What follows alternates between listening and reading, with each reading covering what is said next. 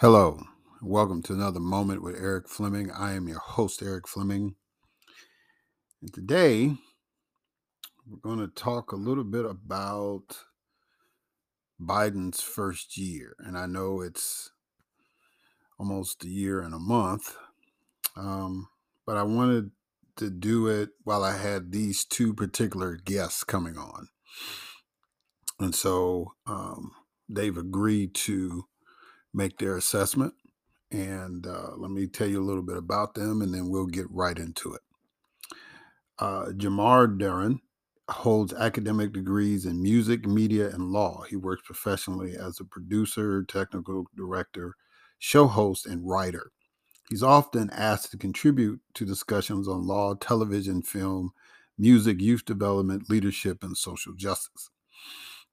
William Cooper is an attorney and columnist who has written for the Wall Street Journal, Baltimore Sun, New York Daily News, St. Louis Post Dispatch, and USA Today, among others. And like I said, both of these gentlemen, uh, I strongly believe will have some unique takes uh, on this first year of the Biden administration, and I think that you're going to enjoy hearing them. So, without further ado, let me welcome Mr. Derron and Mr. Cooper to a moment with Eric Fleming.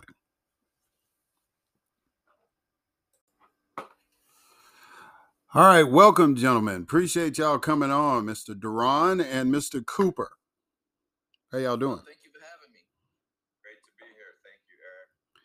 All right, guys. So I'm going to ask you a personal question to get this thing started. I don't know if y'all taught classes or anything, but if you have, do you consider yourself a pretty tough teacher? I guess I'll go since I'm making noise. I've taught a lot. I've always thought that I was not a tough teacher, but in my last position in a high school, I think they thought I was a little intellectually challenging. All right. What about you, Will? I have taught some. I'm probably not particularly tough. I'm more on the friendly side. Okay. All right. Well, gentlemen, I'll start with Will first. Since y'all consider yourselves pretty lenient teachers, what letter grade would you give Joe Biden's first year in office? I would give him a B. All right. Stop right there. Just get the letter grade first, then we'll come back and get the discussion. Germar. I'm gonna go C, solid C. Okay. All right. So, Germar, since you're the tougher teacher, it looks like, we'll start with you. Explain why a C. Oh, so C by the traditional standard of meaning average, mediocre, just a standard thing. So I know, like in today's world, we give out A's and B's like candy, but I'm going more of the traditional old school. C means you're the norm. You're right in the middle. So I don't think he did anything too flashy or amazing, but I don't think it was a total blunder or mess up either. All right. So, Will, you gave him a B. That sounds a little more optimistic. Explain why. Well, we may have different be grading on different curves because I like that explanation, kind of right in the middle. I might put him a little to the right on the bell curve. I tend to be a little more forgiving of how hard things can be than most critics. I think it's really difficult to be president. You inherit enormous, powerful trends that are hard to reverse and get a hold of. And I think in some really important ways, the country is doing a lot better than it was 2 years ago. And so I think the general description of somewhere in the middle of all presidents makes good sense to me. And that was what was behind my B. All right. So, neither one of you gave him an A. So Will, I'm gonna start with you. What does he need to do, or what does the administration need to do to be better?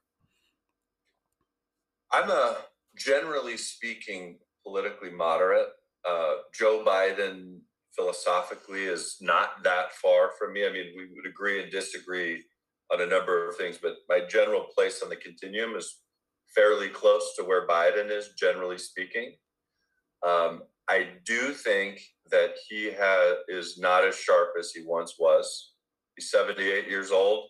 It's not meant to be a huge criticism or a great put down, but I think 58-year-old Joe Biden had more mental muscles working at a high level than 78-year-old Joe Biden. So I think his intentions, his general philosophy is pretty strong and consistent with my views. I do think he's lost a step, and when you're the most important person in the country, if not the world, from a political standpoint, you want to be firing on all cylinders, and so that's what causes me to give him a little bit of a deficit in the grade. All right, Germar. So you said mediocre as explaining why the C. What can he do better? So, oddly, I agree with a lot of what Will said, not about my personal politics, but about everything from him being 78 years old and not being as strong as he once was, and that sort of thing. But my answer for how he could have gotten a better grade is probably going to be a little different than most people would think. I don't think it was policy or ideas or his handling of anything and the various bills, etc.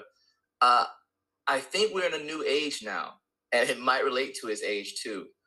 For me, he was the least visible president in my life that I can think of.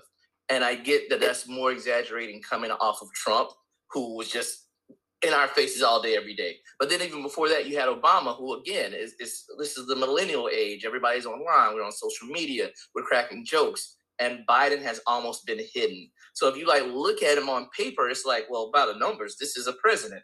He's done the things. He's made the arguments. He could have done some things better or fought harder. There's some things he didn't address that he should have addressed. But overall, he just needs to speak to me or speak to us more to say, hey, this is what we're doing. Whether it's putting out a funny video or it's actually a press conference, he's just been more hidden. And I think if I had seen him pop up in my inbox or on Twitter or something once a week or once a month or a couple times a month with, hey, guys, this is what we've gotten done, or this is where we are now and why this is getting stalled or whatever, that would have at least bumped him to a B, if not an A for me. So, Jamal, let me say this to you, and then give me your feedback on it. Well, I guess it is in the form of a question. Wasn't that the way he campaigned? Didn't he campaign kind of in I won't say stealthy way, but kind of like try to stay out of his way? And when you expect him, if he campaigned that way, to be presidential that? You're correct. I totally agree. But I had the same criticism then, and I was not a Biden fan. I did vote for him, of course, as opposed to Trump. I say of course, but of course with my background being very left leaning. But I wasn't a fan of him in the debates. He campaigned. In some ways, it reminded me of Hillary Clinton the 4 years before in a I got this in the bag way. Just kind of what you said. Like, I just don't have to mess this up, kind of. And I agree. He didn't change that philosophy. So I guess I shouldn't have expected anything differently. But I probably would have preferred a different president.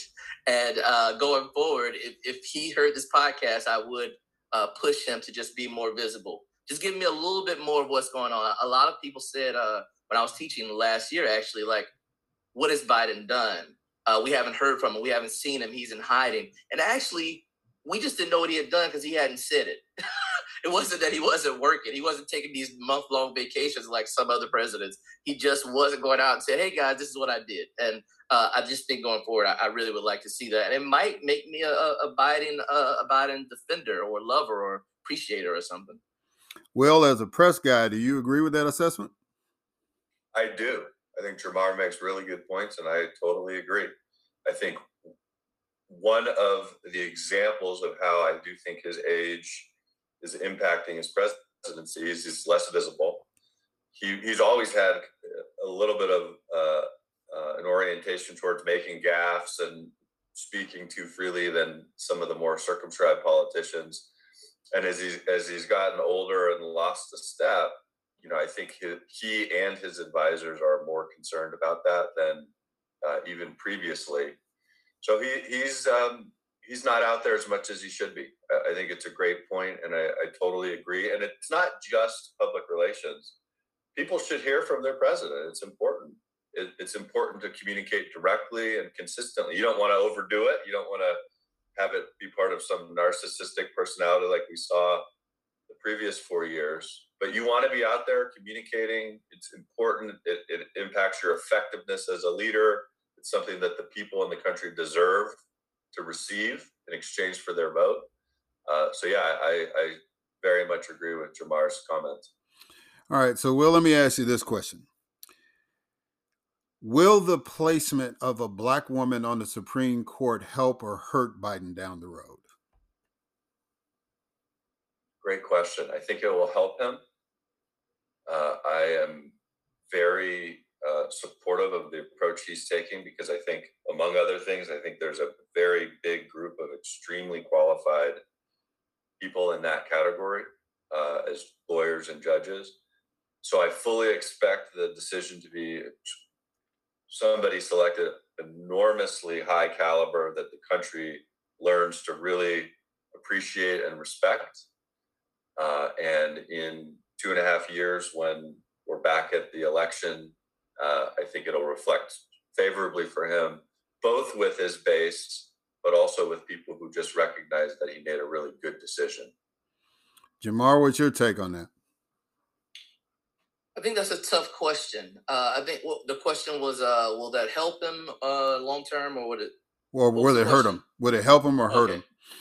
Yeah, so that's what makes it tough, because I think for many people on the left, maybe a majority of the left, it will be a good thing. It's something that people want. I think people of color, I think women, and also maybe it's base, but anybody left leaning will go, yes. Of course, I think the majority of the right will hate that move. And that's been an issue. And I thought it was maybe an issue for the history of our country. But no, I think by the numbers, we are more partisan or more polarized or whatever now than we were, in the last, 10, 15 years. And they're going to hate that move. And that has been the issue, at least starting with Obama, at least maybe Bush before him, that we can't seem to agree on anything, and we're just fighting. And that's just going to be another thing to fight over. So I'm not saying don't do it. I'm not saying that. But whether it helps him or hurts him, it might be gray area. It might be right down the middle, and it's just another one of those issues that we'll debate back and forth. And one side will mostly be going yes, and the other side will be mostly going no, and it'll be something else that we'll fight about on Twitter. So, Germar, if I asked you to predict a vote on the nominee, because the nominee is going to make it out of committee, the committee has the majority to push the nominee out. Based on your answer, are you saying that you think Kamala Harris is going to break the tie to get this black woman on this court? Oh, I didn't think about it in that way. My guess would be that she would not need to break the tie. My guess is that she would get in without the vice president stepping in.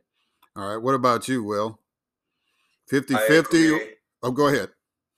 I agree. I could easily live to regret this prediction because it's certainly a variety of scenarios. But I am going to be an optimist, and I'm going to predict multiple, maybe even a handful of Republican senators voting to confirm.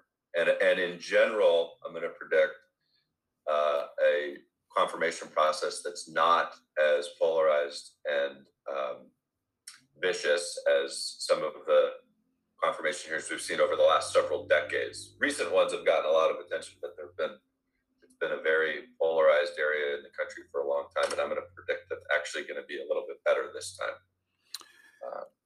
Okay, it's good to have optimism. I feel kind of the same way. I think there's going to be about 10 Republican senators that's going to go along with it. I think that's kind of been the trend we've seen. So yeah, I tend to agree with that. But it's good to hear optimism from people.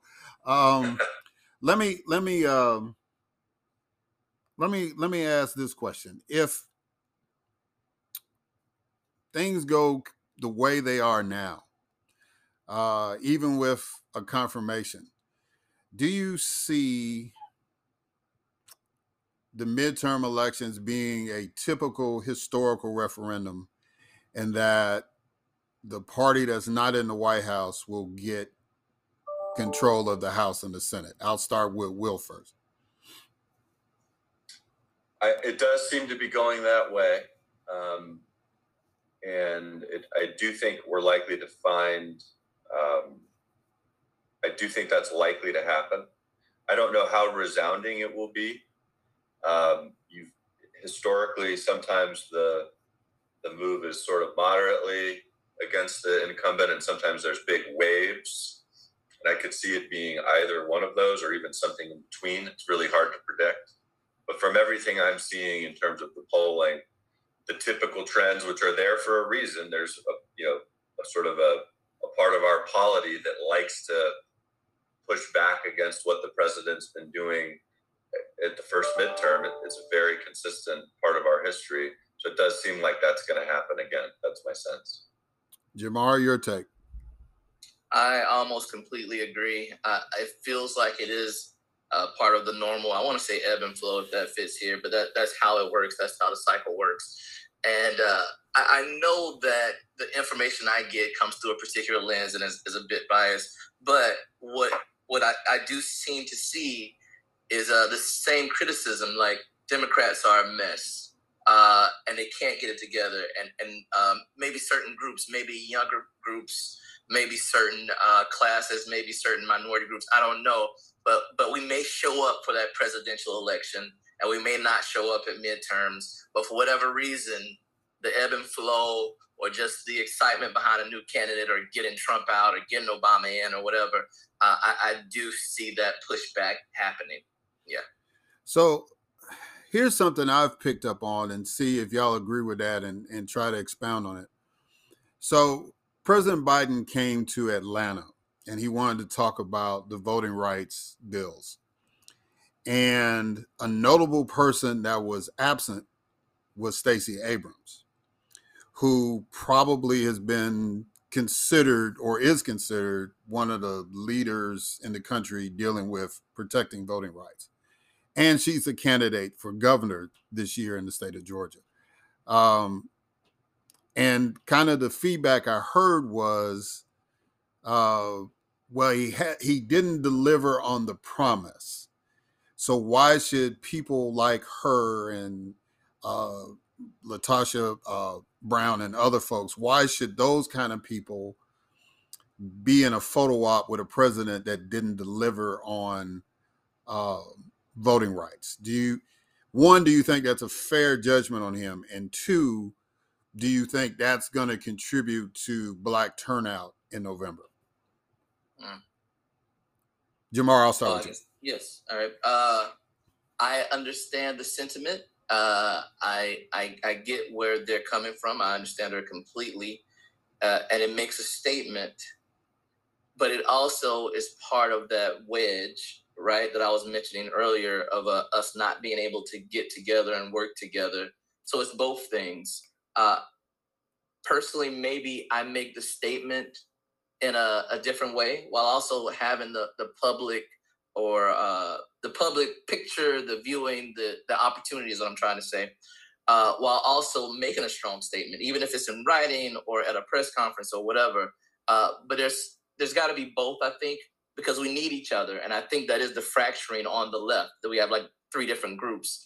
And Stacey Abrams' group and Joe Biden's group is not the same group. They don't mingle, but some kind of way they got to work together. So I think it should be both things, some kind of way. Will, what's your take on that question? I agree. I respect people who are stand by what they believe in, and even take it to a level where it can be counterproductive in terms of political results. I do respect that, and it's a sign of integrity in my view. But from a pragmatic perspective and a perspective of getting things done, I think Germar is right.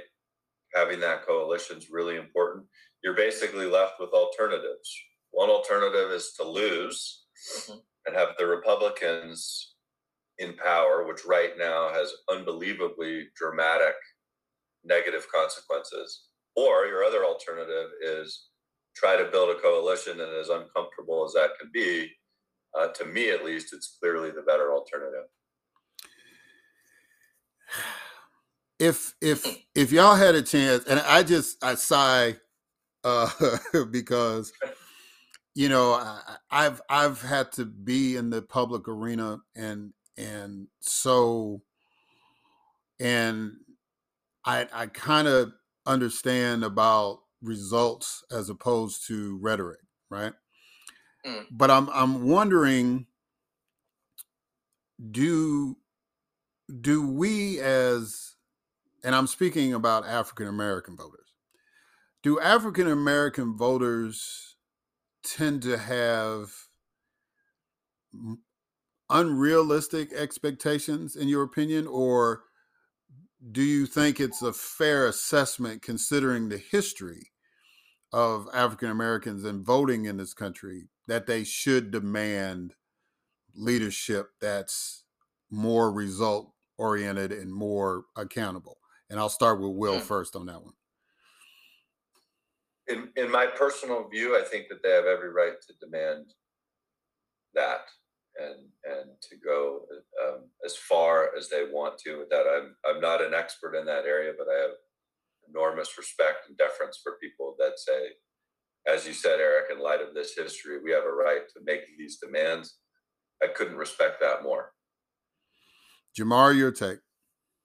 This is also a very, very tough question, and more of a book than a 1 minute answer. Quickly, I think there's almost three different categories of us African Americans on this issue. Kind of, there's none of them care about us. They're not going to do anything for us, and they just maybe they don't even vote. That group. And then there's another group that says, we can only change the system from within the system. And they're kind of the more going along and trying to work with people to get to that next level and make that difference. And then there's another group that's probably the more radical group that's like, yeah, we're going to burn the system down. So I don't know how to answer that, because I think we have those three groups in competition. And like we said earlier, those three groups don't ever sit to a table and work this out. We don't really have a large African-American coalition that can go, hey, so what are we going to do about this? What are we going to do about Biden? What are we going to do about the voting rights? How are we going to actually change things? As I said earlier, I think that one group is not coming to the table. And then there's one group that wants to burn the table down. So we don't even have a table to come to. So I don't know what we do with this at all. That's a really tough question for me. And it's something that's been going on in our political diaspora here in the United States for at least 60 years. I mean, there's those factions that you highlighted have always been out there. So, I don't know. Being somebody that has been political, I tend to believe that there's still some credibility to process, but I've also had experience in being in grassroots organizations, and I feel the pain and the angst. And so I just think it's always kind of interesting to answer that question or ask that question. My thing is, and I'll start with you, Germar, do you think Biden is capable of not only listening, but tapping into something that can build that coalition? Now, that's a good question. My answer is probably an easy no. I don't think he, at this point in his career, and definitely not in the past, really, we'd have to go. I don't know. In no way. Actually, I'm trying to make it happen. There's no way. I don't think he can. I don't know who he actually listens to. I mean, I know cabinet and et cetera, but who has his ear, who's really helping him with these decisions, with things that are a little more modern, a little more based around a younger generation. And I don't even mean 20s, I mean 40s and 50s. I don't think he is at a point right now where he can understand where we are today to actually be in a position to make the right or best decisions going forward. The best thing he could probably do, unless I missed it, this has happened, but I'm sure it hasn't happened in this year, is create or appoint a commission or coalition or somebody to have someone help him find the people to make these decisions. Somebody like a Stacey Abrams. I think that's the best he could do. Yeah. Will, what's your take on that? I agree.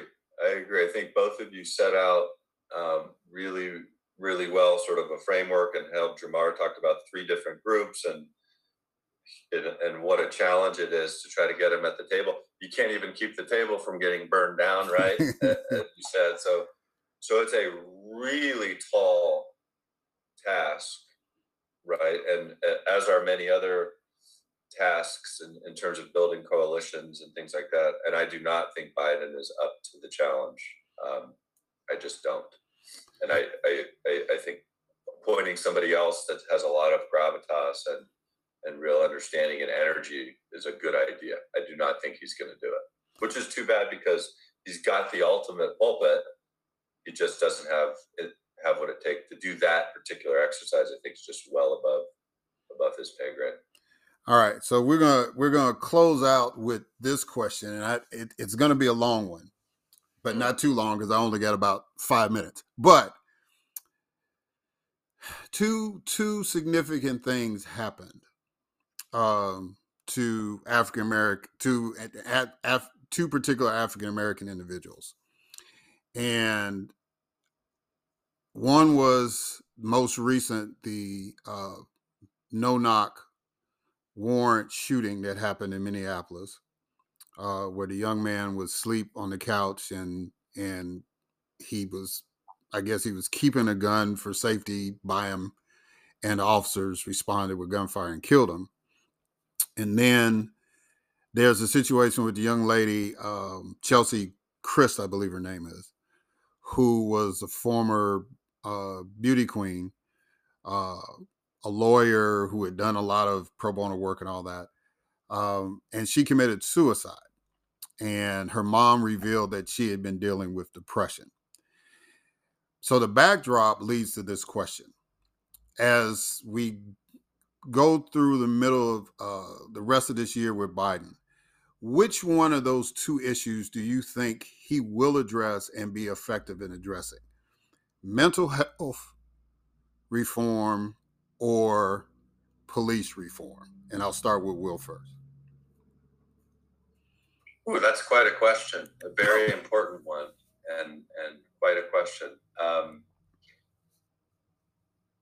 If I had to predict which one he'd be most effective with, I'd probably take the latter, mental health reform, for a couple reasons. One, his family has a history of challenges in that area. His son has drug abuse and associated depression. He himself has a personal history of lots of tragedy that he's had to work through. And so I think there's more authenticity and sort of an organic ability to connect with people in that way. On the first category, I think we start to run into some of the same challenges we talked about with your last question, Eric, about is he the right person to speak on that issue? Is he the right person to be able to connect with the various constituencies who look at it from different angles? And I don't think that's this strong suit. So if I had to choose between the 2, I would take the mental health angle. It's a great question. Germar, what's your take? That's another really tough one. And I don't know that I have a clear answer. But so my easy answer is that he'll have to take on the sort of, I guess, maybe couched as police reform issue. Only because he's at least spoken to that already, but also it's been such a hot topic. Between the 2 things, it's the one that could literally rip the country apart or burn down the country in a very tangible way, visible way. It's made news worldwide for the last, 3 years or 3 summers, all the protests. So he might be forced to address that. Not that he would be the best at it. As a matter of fact, he might not be good at all, but he might be thrown into that arena and have to address it. The mental health thing right now, or not right now, but in modern current times, last 10 years, has been such a more out front public issue on social media and et cetera, that it might be easier for a lot of people. It's a little bit more warm and fuzzy and all encompassing, and it touches all of us. And we don't all agree, that's for sure. But there's probably more agreement on how we handle mental health than how we handle police reform.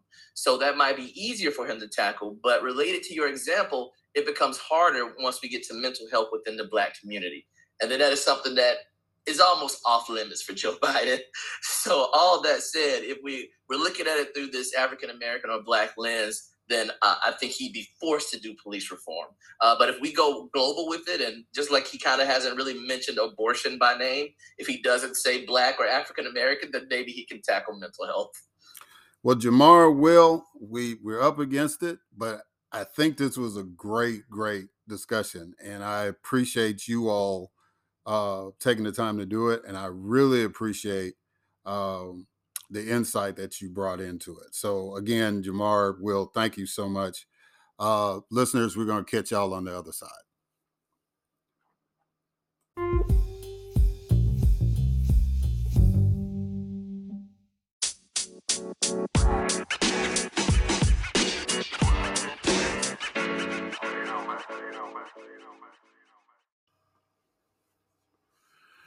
All right, and so we're back, and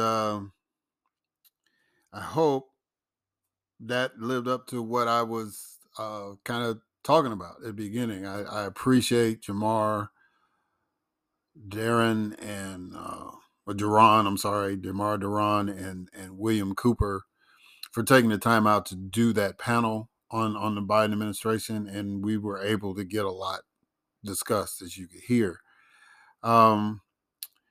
But I want to touch on a couple of the things that we addressed, and have my take on them, if you will, and I'll start with the appointment of the next Supreme Court justice.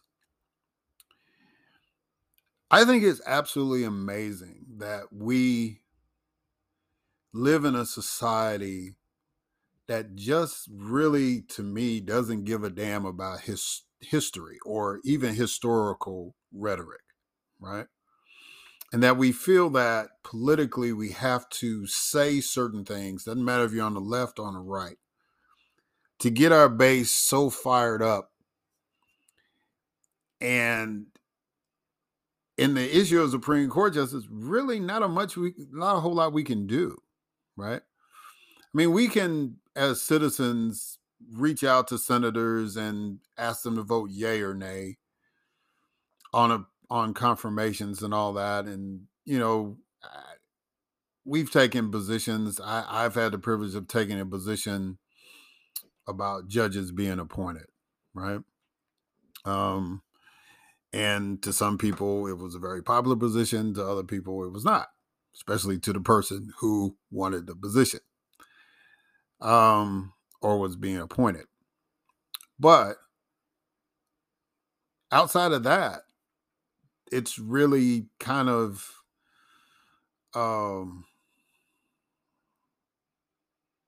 in the individual hands of the senators to make that call. And if you notice in the interview, and the panel, I kind of used the word optimism in a sense. And I really do feel that there's going to be at least 10 Republican senators that's going to vote to confirm the next Supreme Court justice, especially if it's an African American woman. And I think that Joe Manchin and Christian Sinema are going to vote for an African American woman to the Supreme Court. And based on the group that has been presented, these are some of these women have been in the public eye for a long time. Some didn't know they were lawyers, or if they paid attention, they've been on the media a lot. So, more of an activist or, legal expert, as opposed to, imagining them sitting on the bench, right? But these are all lawyers. And one name stands out as Michelle Childs. And the reason why is because she was the woman that James Claiborne had in mind, the senior congressman from South Carolina, who based his endorsement of Biden based on that commitment to have an African American woman on the Supreme Court. And she was the one that he had in mind because she's a judge from South Carolina. So it's almost kind of like this NFL coaches thing without, it's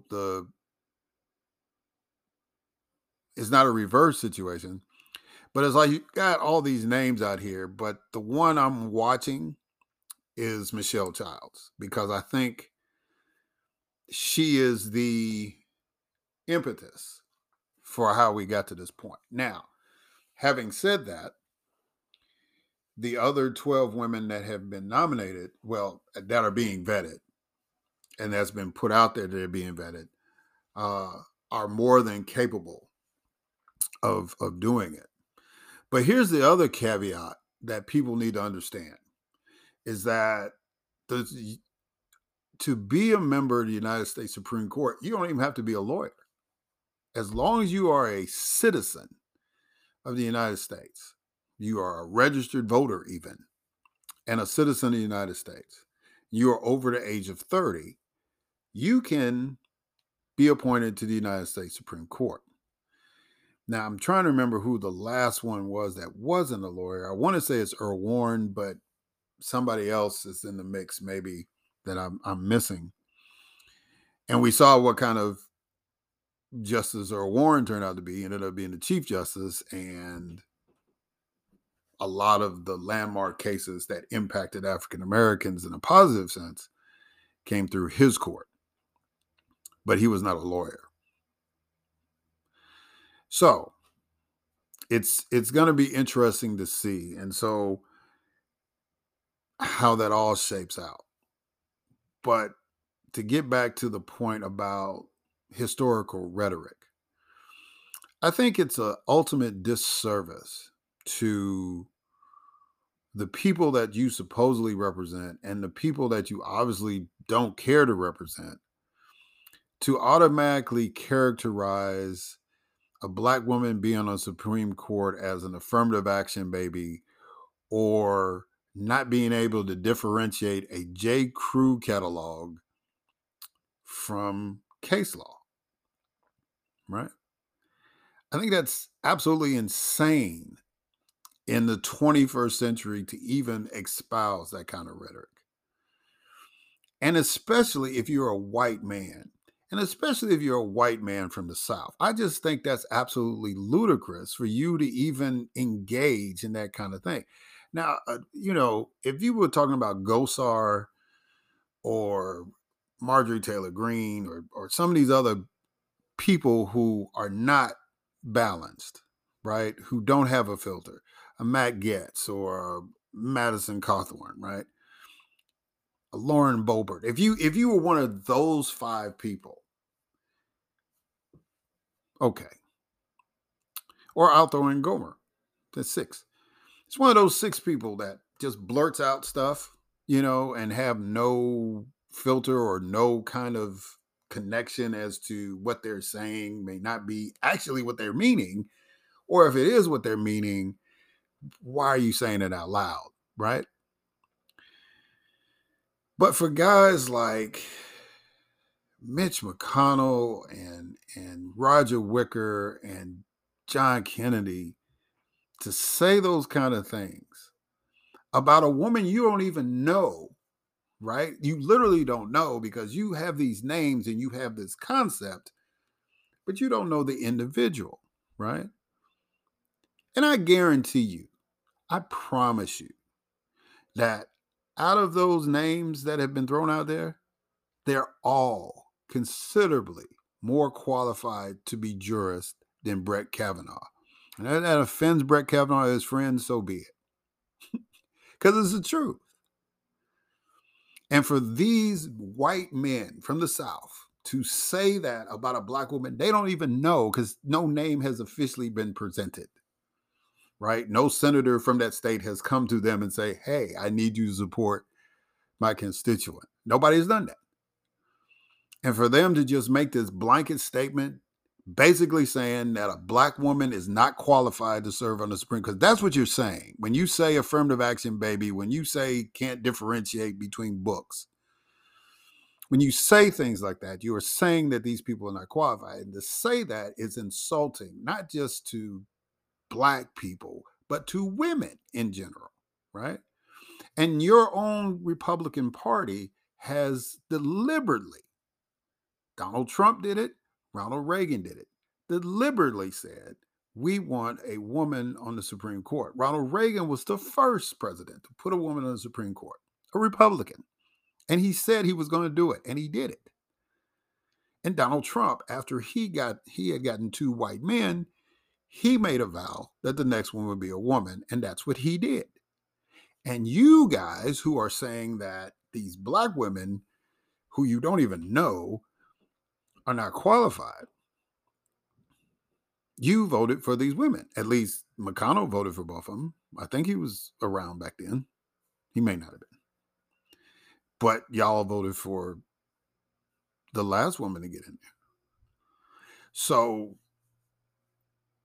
I think it's time to tone that down. And I think that the pushback by the Democrats has really not been that strong. I think Cory Booker took his stand, which he's supposed to. I guess he's kind of obligated. But I think Tim Scott should have said something too. And I know that's asking for a lot. But I think Senator Scott, as a black man who has shown at times that he is more concerned about black people than being a good Republican, he should have kind of, like he did with the flag issue, right? How he schooled Nikki Haley and Lindsey Graham and basically took the lead on the flag issue, gave them the guidance to get South Carolina to the point where the Confederate flag was removed from the state grounds altogether in light of the tragedy at Emmanuel Church. He should have kind of said, hey guys, that's not the rhetoric we need to be saying. If we're serious about winning the midterm elections, we're going to have to get more than 10% of black votes, even in districts that are relatively safe. Because if the black community makes a massive, massive turnout, again, like they did in 2020, races that we think we're going to win may not happen. They were kind of tuned out in 2021, but 2022, stuff is starting to happen again, right? And you need to be sensitive to that. I think Tim Scott has the cachet, being the lone black Republican senator, to talk to his colleagues about tone and rhetoric. I think he has that cachet to do that. And maybe he has, and maybe they just said, screw it. We got to attract our base. I don't know. But I think it's a terrible thing. And if it goes further than the rhetoric that we've initially heard, if it shows up in the confirmation hearings, if it shows up in the vote, right? I mean, strategically, I would tell every Republican senator to vote for, not unless something really, really bizarre, crazy, criminal comes up, which I don't think any of these women are going to fall in that category, whoever is chosen. It would probably be smart to vote 100% for them. Definitely enough to make sure that Kamala Harris is not the deciding vote, because that will be a galvanizing point. And as narrow as the margins are, if the Republicans are smart, they wouldn't want to do that, right? I think they want to play on what the polls are showing. And that's the reason why I had these gentlemen come on to talk about what their sense is about Biden and why is he at these favorables, low favorables for somebody who most people will assess, not just the United States, but across the globe. It's a better alternative than what we currently had, right? So there's that. Then the other thing, right, that is disturbing me is this situation in Minneapolis, a city that has literally been in the firestorm for the last couple of years, dealing with police actions. And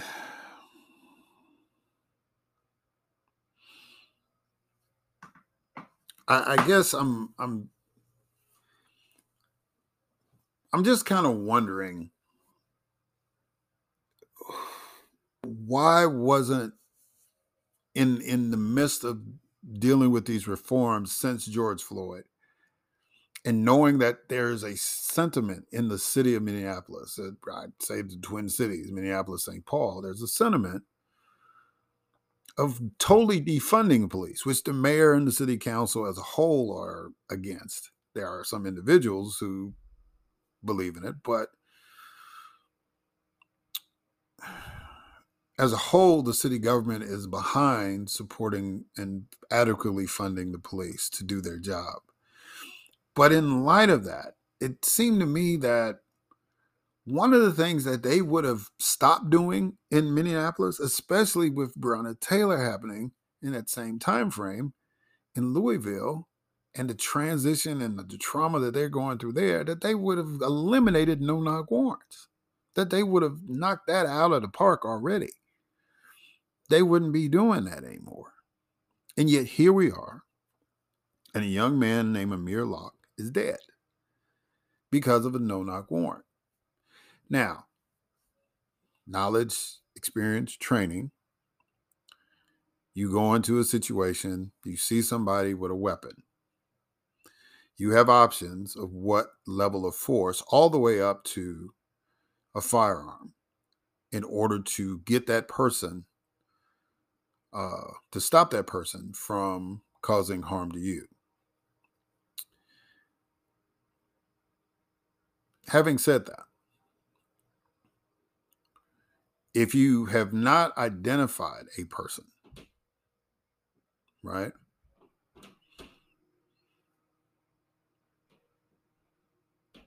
I think you put yourself in a situation where you just know you're looking for a black person, and the first black person you see with a gun, you shoot. And that's an incredibly terrible mentality to have, but people for years have been trained that way. And not just police officers, right? And so, it's like, now we have to piece the story together. Well, why does this young brother have a gun? He was scared of somebody breaking in. He's sleeping on the couch. He's scared of somebody breaking in. He had it for his personal protection, which is legal, from what I understand, in Minnesota. But none of this would have happened with a regular warrant. Because a regular warrant, you would sit there and wait for somebody to answer the door and proceed to go forward there. Once that person answered the door, if Mr. Locke was the closest person to the door, he would have answered the door, and he probably would have complied with whatever orders the police gave him without the gun, right? Because he was also in Minnesota, where a man said, I have a gun permit and I do have a gun, and he got shot anyway. Same place. That officer got off, by the way, if we've forgotten. Philando Castile was the young man that was killed.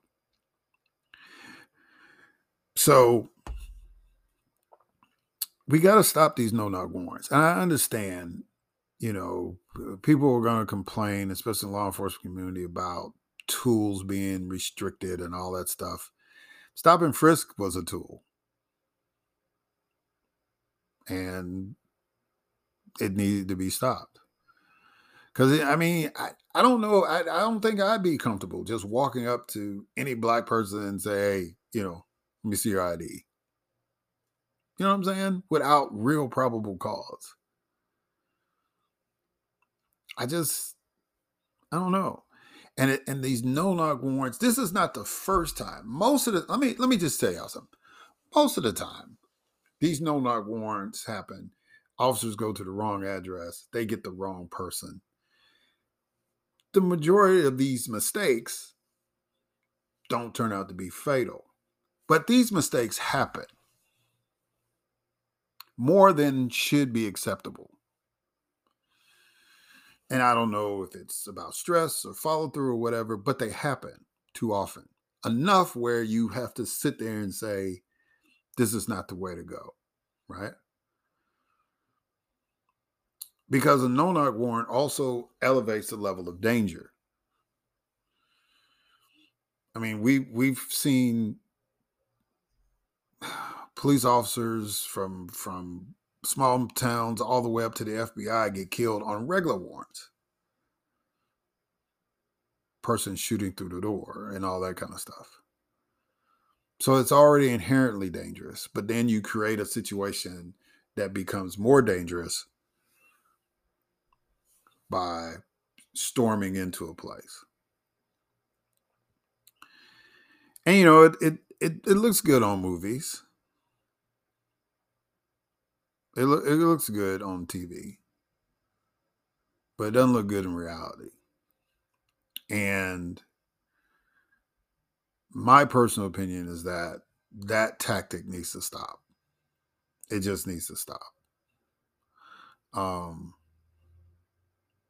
When you are hell bent on a particular play in football, and you see that in this particular game, or even this particular season, that play is not working, you throw it out of the playbook, and you do stuff that will help you get to where you want to be.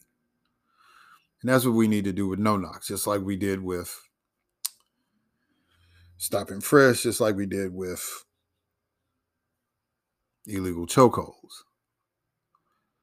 Law enforcement makes adjustment over time. It's historically been that case, whether it's increasing firepower or decreasing or eliminating tactics. Law enforcement evolves, and it hasn't ended the profession, as everybody says whenever you make a change. Oh, we're not going to be able to do our jobs. You've been doing your jobs in the United States for a long time, over 100 years. And the better you get at it, the more civil a society you can create. But if you just want to keep things the way that they always are and use oppressive tactics that were used on you, you're black now, you're in charge, so you want to use the same tactics the white folks used on you, stop.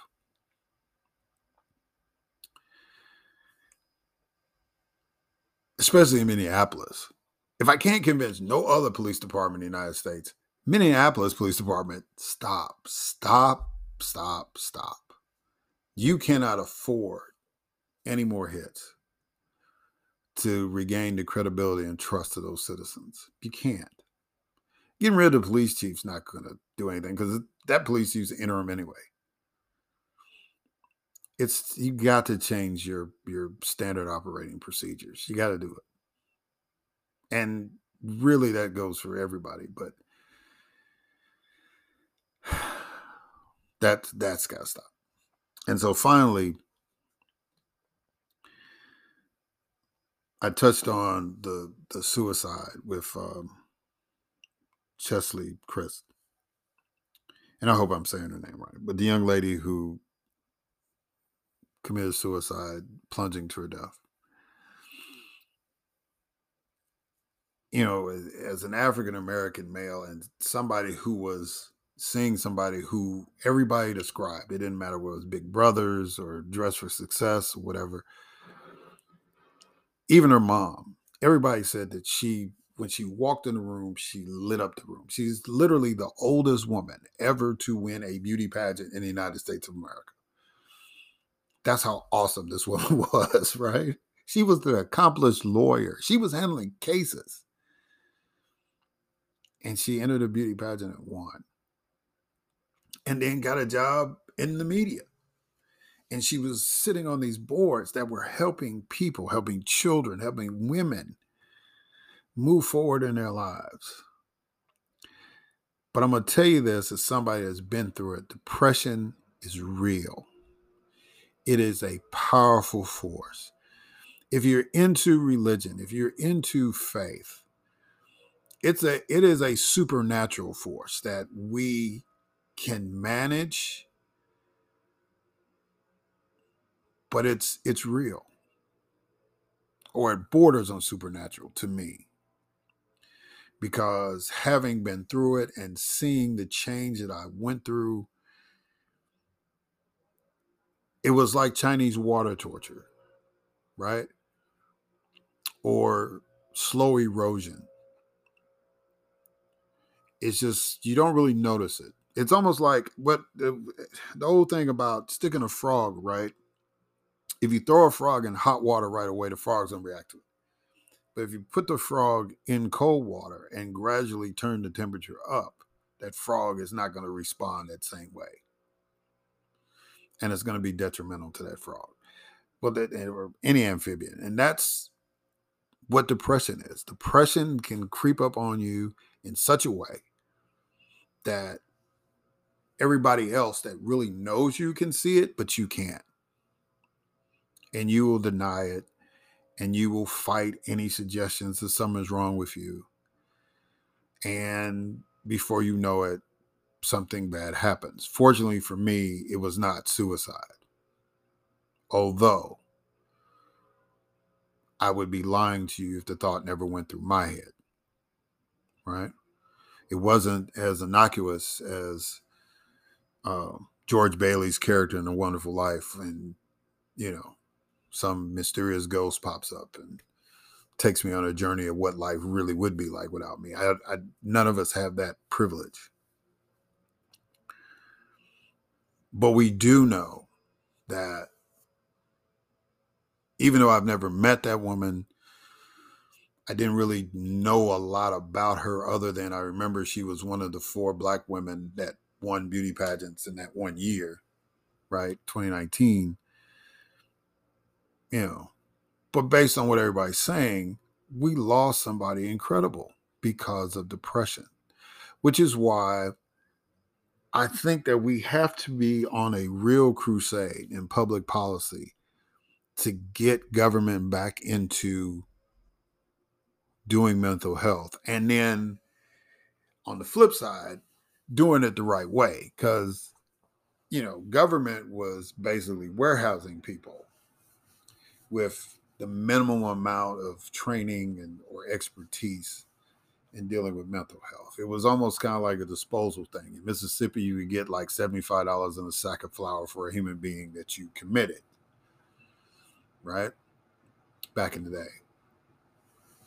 And so mental health studies, psychology, therapy, all that stuff has evolved to the point now where we can deal with a lot of these things. And in conjunction with medical doctors, we can handle a lot of these mental health challenges.